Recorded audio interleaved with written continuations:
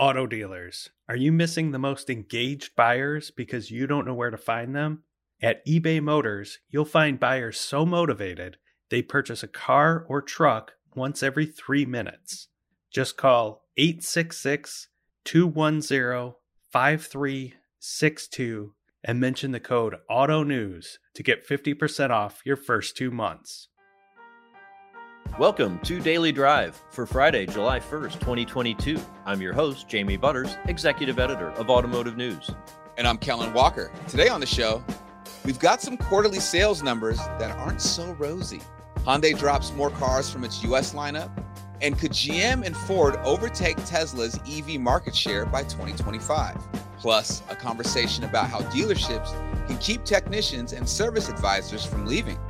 Let's run through all the news you need to know to keep up in the auto industry. The quarterly sales drop is underway. As expected, supply chain and production issues are driving down results pretty much across the board in the second quarter. Most companies will report today. A few won't come until next week.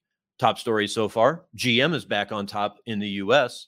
The Detroit automaker had long dominated the market, reigning as number one for 90 years before Toyota took the crown in 2021. Powered by a three-quarter winning streak that started in last year's second half. But General Motors not only won the second quarter, it surpassed Toyota in year-to-date U.S. sales with 1.09 million vehicles sold across its four brands. Toyota and Lexus combined to sell almost 1.05 million vehicles. In this supply-constrained market, the game is really about minimizing declines.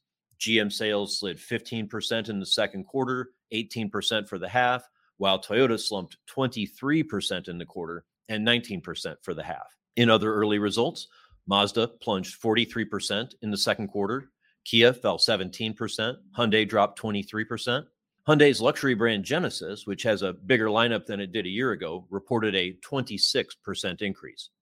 We're expecting numbers from other automakers to keep rolling in throughout the next week or so. You can find the most up-to-date quarterly results at autonews.com.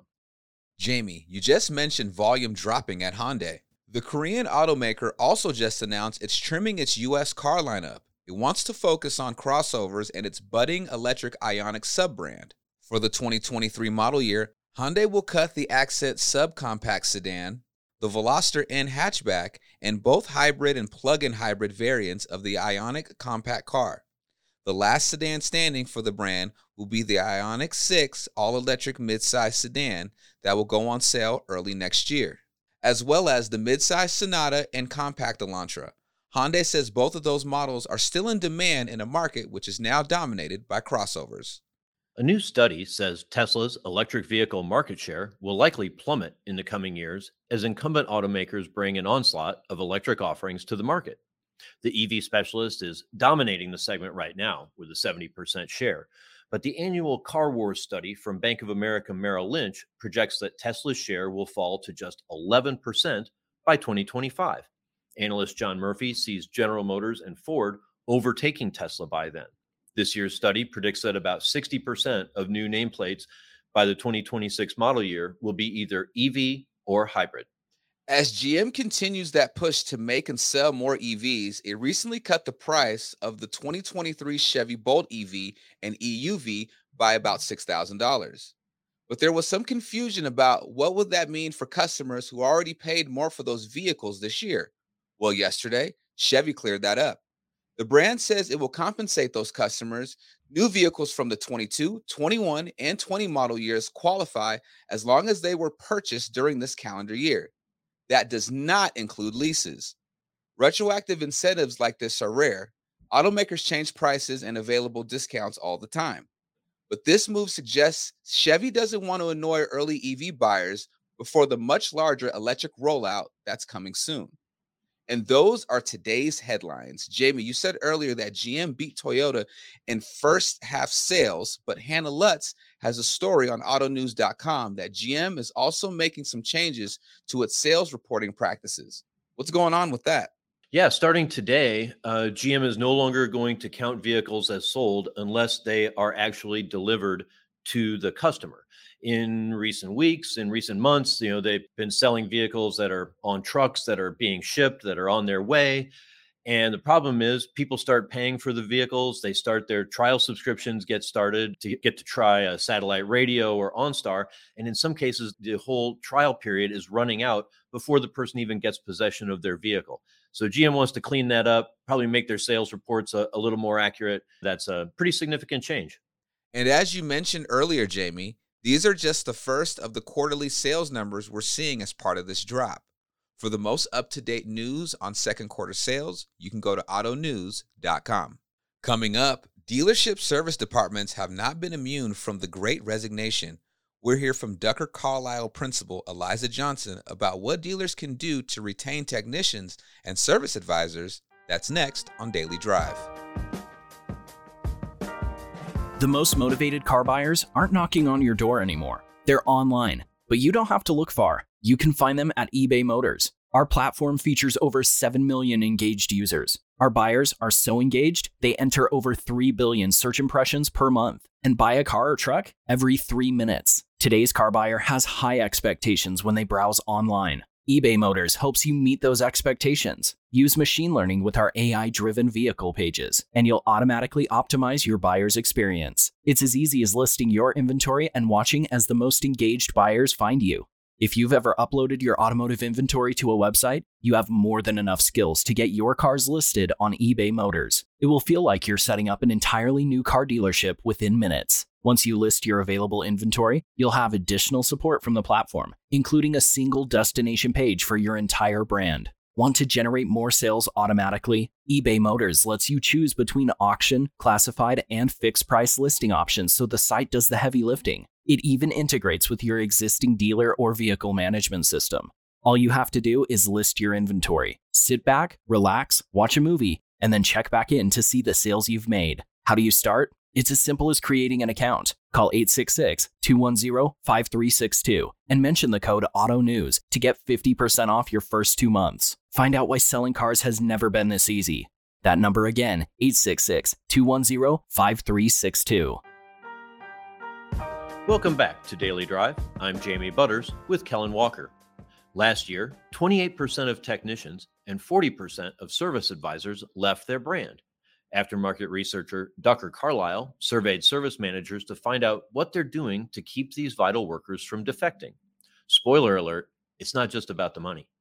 Eliza Johnson is principal at Ducker Carlisle.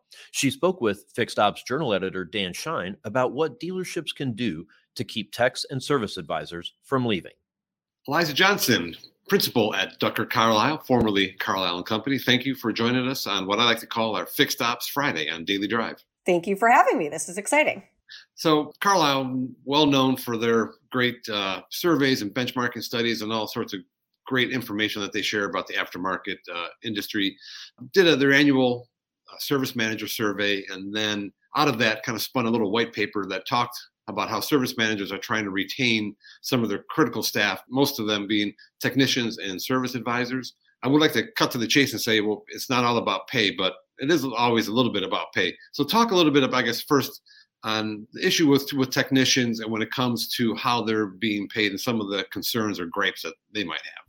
Sure. Yeah, let's get right into it. And the survey that we'll be discussing, by the way, is done annually with service managers across most all major auto brands, covers about, I think, 15,000 service managers. So pretty good sample size there. Yes. What we hear and see most often when it comes to pay, if you ask both service managers and technicians, why are service managers leaving? Why is it hard to recruit them? Pay is, of course, the first thing that comes up. So you've got to dig a little deeper beyond that. Pay is always going to be the first thing that everyone comments on. When it comes to pay, when we get into that a bit, more so even than the level of pay, the structure of pay is a big concern for many technicians. Flat rate obviously is very common across the industry and causes a lot of heartburn with technicians. There's also a lot of things in there that technicians don't get compensated for where they're spending a lot of their time, like on diagnostics. So the structure of pay is almost equally important as the level of pay. Although, of course, the level of pay is critical too. And one thing that we see there with the level of pay, that's much more of a concern for newer, younger technicians who may still be learning, who may not be getting, the same number of jobs as more senior or experienced technicians. And they may struggle to achieve a level of compensation that is livable or satisfactory to them within those first few years without any changes to the compensation structure put in place. And one thing that we see with that is that altering the pay structure for all technicians could really be advantageous to make more of it, potentially team-based rather than individual and flat rate. And also for those younger, less experienced technicians, something like, a minimum guaranteed pay is something that really could make a big difference so that they know that they're able to hit a certain level regardless of how much diagnostic time they have to put in or what types of jobs they get assigned in their first months and years. So those are some of the main things that we hear when it comes to pay and what the frustrations are there for technicians. And I think fixing those issues is really kind of the first thing and the groundwork that needs to be laid. But that's really not all it is when we see why technicians are leaving and why it's hard to recruit new technicians into the field. You have to dig a bit deeper beyond just pay, which is the first thing that everyone's going to comment on to identify some of those other issues too. Right. So when we talked last, I said money alone won't fix it. And that's true. What are some of the other things that maybe would help keep technicians around besides pay or better pay? Yeah. So some of the things that we see when we say okay, set aside the pay issue. And we ask service managers and technicians, set aside pay. What else is frustrating? What else makes it challenging in the day-to-day role or challenging to recruit? And some of the things that we hear then when we go beyond that, there's a few things. Let's kind of touch on some of them. So one is career progression and growth. This is definitely a challenge and something that we see a big struggle for technicians today is that many of them coming into the field or that have been in the role for a few years don't see what their growth path looks like and feel that they're a bit dead-ended. And in many other industries and roles, it's common to have kind of a clear path of what your milestones in your career are going to look like. For technicians, it can often feel like they're just going to be doing the same thing for years and years, and there's no real guidance provided to them. So providing a better sense of career pathing, what career paths could look like, and how to progress in each of those areas is something that's really important and overlooked today. So, for instance, a technician has so many options. Either they can, stay a technician for years and years, if that's something that's interesting to them. They can become a master technician. They may want to go into the field and do field support on behalf of the OE or their manufacturer. Maybe they want to become a service manager or a fixed ops director. So there's all of these other things that technicians can progress towards and do with their career that I think is not really outlined for them. And even if it is outlined, there's not much support provided of how to reach those different career goals. So that, provision of kind of a career path or a map and mentorship on how to reach those career goals is something super important as well that we just don't see happening for technicians and leads to a lot of frustration. So even if you get a new technician in the door, after a few years, if they're feeling that there isn't any progress made or any growth, they're going to start to say, all right, what's next? What else can I do? I'm not moving up here. I don't really see where my future heads. So that's one big thing that we see as a problem. And what kind of innovative things did you learn that service managers are doing to kind of improve the culture around the shop? Yeah. So I think a couple of things. One, as far as the culture with providing that career growth and mentorship, putting in place a formal mentorship program for all new technicians, and even maybe for technicians that aren't new, but have been there for a few years and just haven't had any formal mentorship, is something that we see the best dealers doing. And that's something that's really common in a lot of other fields is, when you join a new firm, company, role, you're provided a career mentor. It's something that many other industries do and have done for a while, but that really has not been done in dealerships. And we're seeing kind of smart and savvy dealers start to put those programs into place and having a lot more success with keeping technicians engaged and moving forward. So that's something that can be done at the dealer level. Additionally, when it comes to culture, outside of just career growth and progression, I think there's also the whole culture aspect when it comes to creating a better team dynamic, because often technicians are kind of head down working on their particular assignments. And it can be challenging to feel like there's much camaraderie or part of a team when that's the work that they're doing. So some of the other things from a culture perspective that we see, dealers who are doing a better job with hanging on to their technicians and recruiting new technicians are things that seem, so simple or trivial, but really the small things count, like doing a team lunch once a week, bringing in free lunch and getting the whole team together, having, an offsite team event, like everyone going bowling on a Friday evening or whatever it may be. All of those things that, really get overlooked because people think, do people really care about those things? Don't they want to just, go home? Maybe sometimes yes, but also when you feel that camaraderie with your team and when you feel like there are little things done like that to value you and give you kind of little perks here and there, like free food or an outing, those things really do make a difference. And many dealers today do not do anything like that for their technicians. And a lot of techs are left feeling like they're just kind of, slaving away and doing this grunt work and not getting any kind of camaraderie out of it or any sort of perks or, additional thanks. Let's switch a bit to talk about service advisors. Sure. Higher job satisfaction, but still a big turnover rate with them. What are some of the issues there, and what are service managers trying to do to address those? Sure. Yeah, I'm glad you asked about this because for me, this is starting to become, even more potentially of a critical issue than technicians. I think the technician shortage has been top of mind for everyone for years now. But the good news is that many OEs and dealers have started to put a dent in those turnover rates. And there's some progress being made there, at least, although the shortage remains real. But with service advisors, we see that those turnover rates have been climbing and continue to climb, almost getting up to 50% across the industry for most brands at this point. That's a huge number. That's a really high rate to think that half of service advisors are leaving in a given year, especially since those are the people that really have the contact with the customer and the relationship with the customer. If people are turning over half of them every year, how can dealers possibly expect to develop relationships with customers when there's no consistent person there? So this definitely is an issue. And I think for this, the nature of the role of a service advisor is different than a technician. I think to some extent, higher turnover than with technicians may always be the case for service advisors. Many of these people have career aspirations in other industries, other sorts of customer service. And this is something that they, only ever plan to do for a few years, regardless of how happy they are.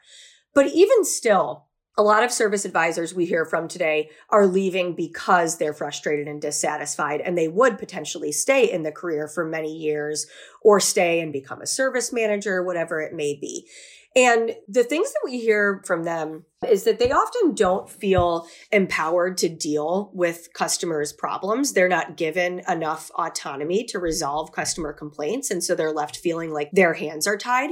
And that's both, from the dealer and from the manufacturer. They also have a lot of frustration with some of the system and tools that are in place that cause, delays in their job or things to go slow or them to fumble in front of the customer. So improving some of those tools and processes that happen with the customer processing or interaction is important too.